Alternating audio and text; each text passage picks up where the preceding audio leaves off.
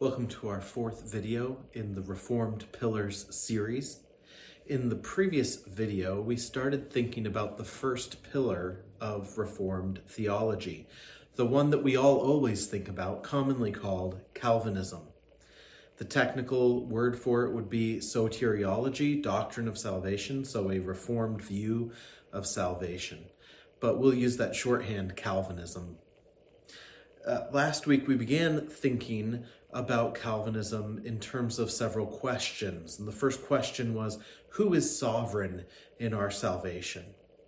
When we think about the cause, the reason why we're saved, what is the ultimate cause of our salvation? If we think about that and ask it regarding election, what is the reason why God chose me to save, to be an object of his mercy? Now, in one camp, the answer would be the ultimate cause is that God looked forward in history to see that I would choose to believe. So my choice, my free will choice to believe, is the ultimate reason why God chose me or why God saved me. But that means that there's something in me apart from God which was worthy of salvation, and therefore there is something in me that is the ultimate cause of my salvation.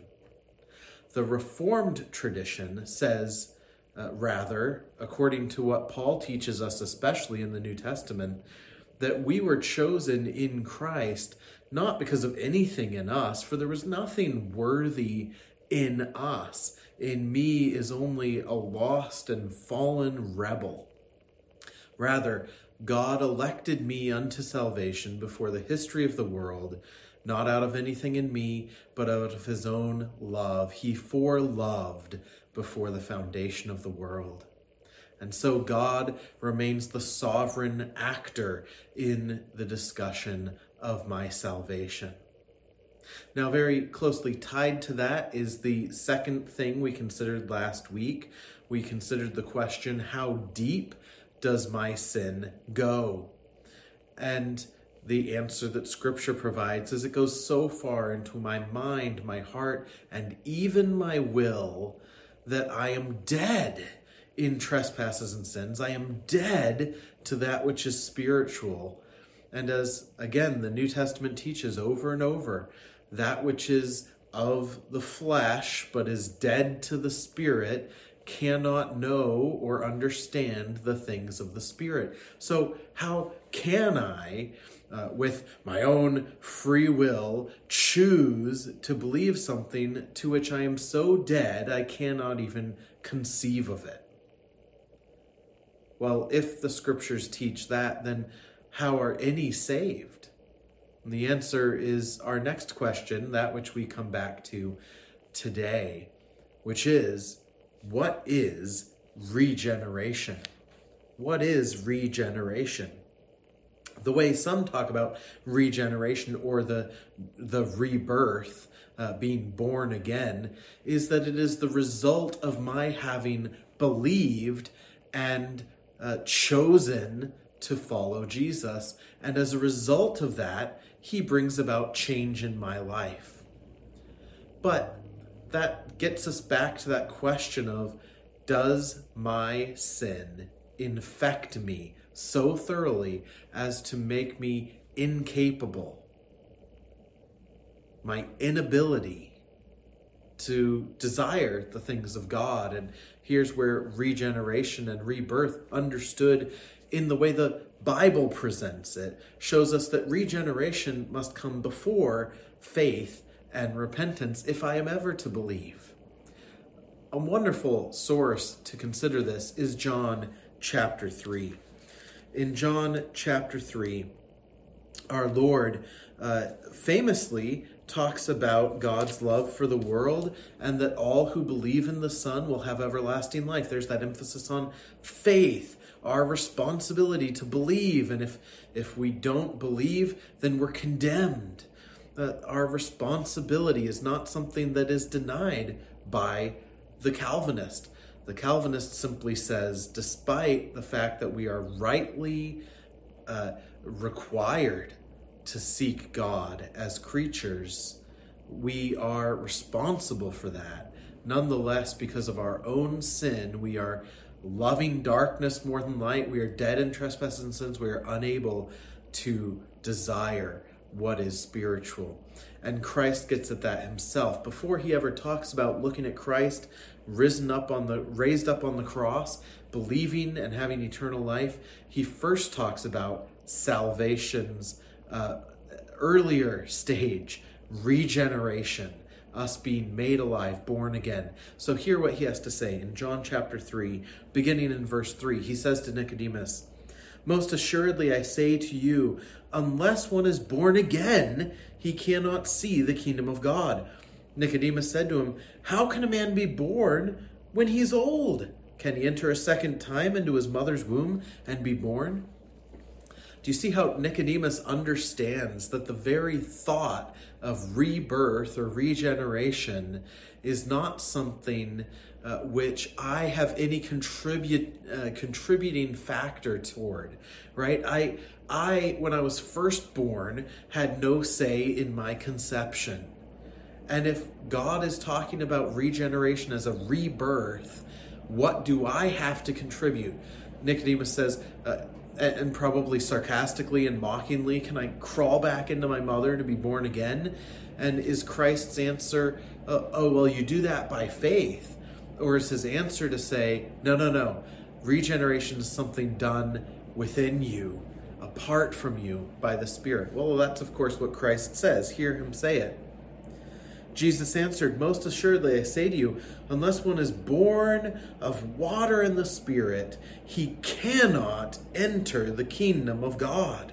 That which is born of the flesh is flesh, and that which is born of the Spirit is spirit. Do not marvel that I say to you, you must be born again. The wind blows where it wishes, and you hear the sound of it, but you cannot tell where it comes from or where it goes. So is everyone who is born of the Spirit." Christ is making it very clear. Nicodemus, you can't contribute. You cannot be the reason for your rebirth. The Spirit will give regeneration as he pleases, where he pleases, within whom he pleases. And there's no anticipating that. John 3 teaches us that rebirth, regeneration, is what theologians call monergistic. Monergism is the teaching that in regeneration or rebirth, only the Holy Spirit plays a part. Synergistic regeneration would say, I, along with the Holy Spirit, bring about my rebirth. But what Christ teaches there in John 3, as throughout the scriptures, is that the Holy Spirit does the work of regenerating me, bringing new birth, with the result that then I respond to the gospel. Two other texts that you can look at and think about the teaching of regeneration are Ezekiel 36 and 37. In Ezekiel 36, God uses the graphic imagery of heart transplant. He says, you have a heart of stone, that is, you're dead. There's no life in you if you have a heart of stone. But he says, I will take that heart of stone out of your flesh and give you a heart of flesh so you'll be alive. How does he do that? I will put my spirit within you and cleanse you. And then in the next chapter, he gives us another graphic imagery of regeneration. He takes the prophet out to in a vision to this valley full of dry bones. These corpses have been dead for a very long time. There is no life left in them. And he asks the prophet, can these bones live? The prophet doesn't say, well, some of them might choose to, some of them might want to. He says, Lord, you know. In other words, only if you say they will. And God has the prophet speak, and the Spirit of God brings life and flesh back to the corpses, and they are once again standing, living beings. These are graphic ways that God depicts for us the total depth of our depravity and inability to choose him, but that his Spirit in regeneration and rebirth makes us now alive and able to seek him. Now, having made us alive, there is the necessity of seeking him. And that's what John 3 does. You can't even see the kingdom of God, let alone desire it or pursue it or gain the kingdom of God, unless first you're reborn. But Christ goes on, the one who's reborn by the Spirit, it's implied that that one is the one who must look to the Lord Jesus on the cross, believe, and receive eternal life. God's sovereignty, and then our responsibility. A bit of a mystery, but God doesn't owe us a complete explanation, and we as creatures, how can we conceive fully all the things of God? But as we think about regeneration then, one of the things that's often leveled against the Reformed view is an idea that if the Holy Spirit is the one that brings life in regeneration and based nothing on me, then there must be some who want to believe in Jesus and have everlasting life, who go kicking and screaming into hell because they're not permitted, because the Spirit doesn't regenerate them. And on the other hand, there must be some who don't want to be saved, don't believe, and yet, like puppets, are being forced into it by the Spirit. And that is simply to ignore not only the biblical teaching of regeneration, but also the Reformed expression of that biblical teaching. For example, in the Westminster Shorter Catechism, in talking about the Spirit's initiating work in our salvation, what is called the effectual call. When the Spirit, not just when we hear some person or read in the Bible some gospel offer, but then when the Spirit enters the heart and applies that call, makes it happen. This includes the work of regeneration. And in talking about this work of the Spirit, this is the way that regeneration is described. That the Spirit convinces us of our sin and misery, enlightens our minds in the knowledge of Christ, and renews our wills. So he persuades and enables us to embrace Jesus Christ freely offered to us in the gospel. You see, when he enlightens our minds and renews our wills, our choice faculty, he does so in such a way that persuades us to the beauty of the gospel. No one goes kicking and screaming into heaven. Ephesians 2, 1-8 emphasizes this Reformed perspective as well. You were dead, and the thing that makes you alive is the grace of God, worked by faith. But then notice that Paul says faith itself is a gift from God. We didn't have that faith on our own to begin with. When the Spirit brings new life within us, he works faith in us.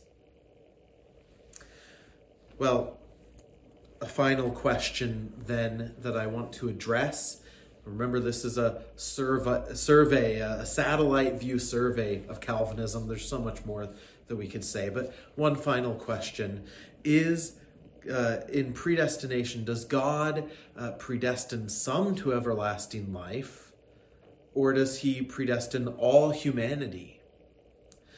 In the view that sees God as foreseeing into the future, whether or not I will choose him and then choosing me based on my decision to choose him, the typical way of viewing predestination is that God is rubber stamping, so to speak. This is my language, rubber stamping my decision to choose him. I'm predestined and elected because I choose him or I will choose him, but that all the rest of humanity is left neutral and that God doesn't predestine anything regarding them.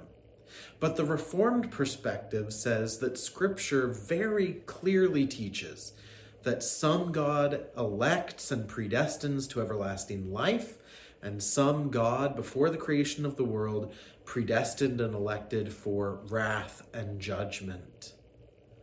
We may not like that teaching, but it is abundant in Scripture. The term for this in Reformed theology is double predestination, that God predestines both those for life and those for judgment.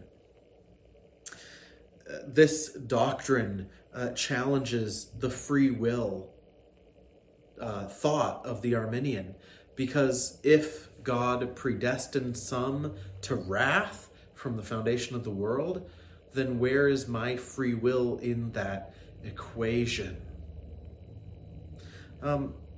That's a discussion perhaps for another time, but we can't rewrite Scripture all around one phrase, my free will. And so I want us to think about Romans chapter 9 in closing here. Romans chapter 9.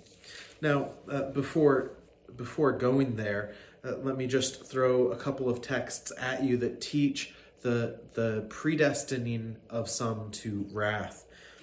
False teachers and their followers are predestined to wrath. We find this in 1 Peter 2, verse 8 specifically, to which they were appointed. Or Jude, verse 4, some were ordained for condemnation. Or there's Matthew 11, 25 and 26, where Jesus actually thanks the Father that he has hidden spiritual things from the wise, because this seemed good in your sight. We have to say that if Christ really meant what he said there, God does not step back and take an inactive role in whether or not someone will choose him. But Romans 9 is the great text, and I encourage you to spend some time in Romans 9 on your own. Let me try to draw some of the parts of it toward your attention right now. Verses 13 through 29 especially, although the whole chapter is very powerful here. But Paul writes, "As it is written, Jacob I have loved, but Esau I have hated. What shall we say then?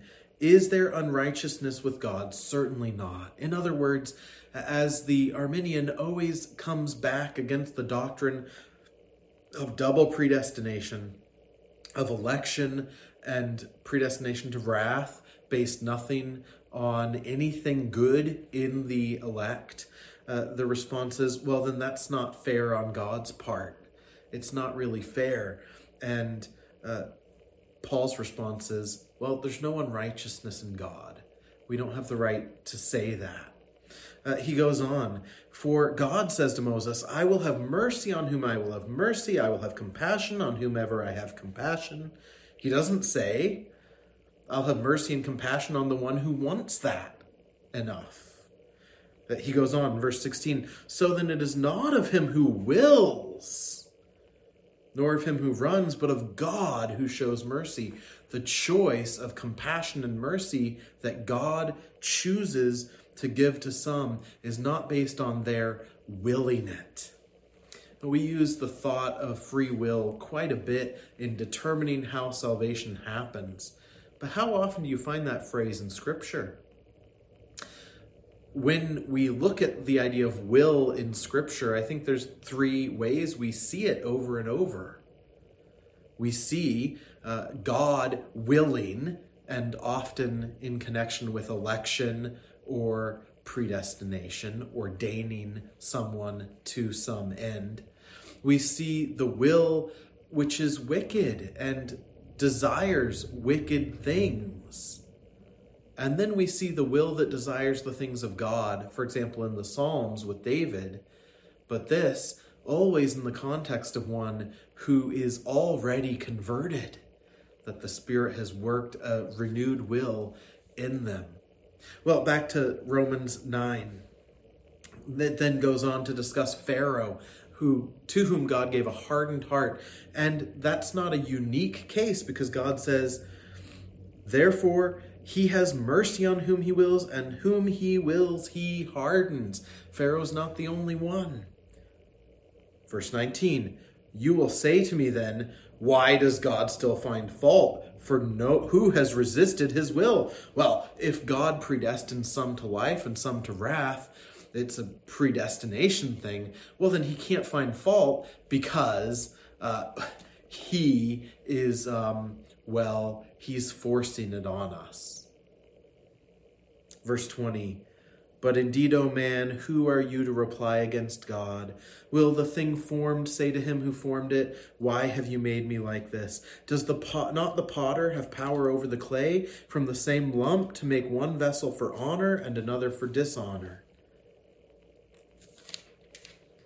What if God, wanting to show his wrath and to make his power known, endured with much long suffering the vessels of wrath prepared for destruction, and that he might make known the riches of his glory on the vessels of mercy, which he had prepared before for glory? You see, Romans 9 leaves us with Calvinism, and it leaves so many of the arguments and complaints against a sovereign salvation with this answer: God is God, and you are not. Well, a lot more could be said about the Reformed view of salvation. I want to emphasize what I've tried to emphasize already, that in this view, there's still the responsibility of man.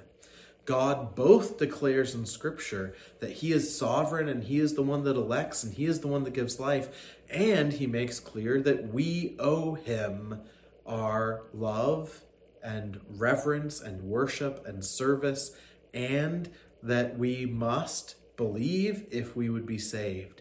God presents both things. And what Calvinism is trying to say is, don't let your part of this, your responsibility, get out of hand so that you think you've done more than you have. You are required to do this, but you're not able. How great is the grace of God? He supplies so that you, in regeneration, are able again to choose. It's a beautiful thing. I recommended last week a book for further study, Charles Spurgeon, All of Grace. This week, I recommend this book, John Murray, Redemption Accomplished and Applied. In the first half of this book, which is a very organized book, the first half, Redemption Accomplished, is Murray taking you through the doctrine of atonement. Why is there atonement? The necessity of it and the power of it and what Christ is doing, atoning for our sins. The second half, Redemption Applied, is the order of salvation, that the Holy Spirit applies the work that Christ did 2,000 years ago to the individual today. How does he go about doing that? Very beautiful book. Includes an excellent chapter on union with Christ. I highly recommend it. Next video, we hope to start thinking about the second pillar of the Reformed tradition, which is covenant theology. Have a great week.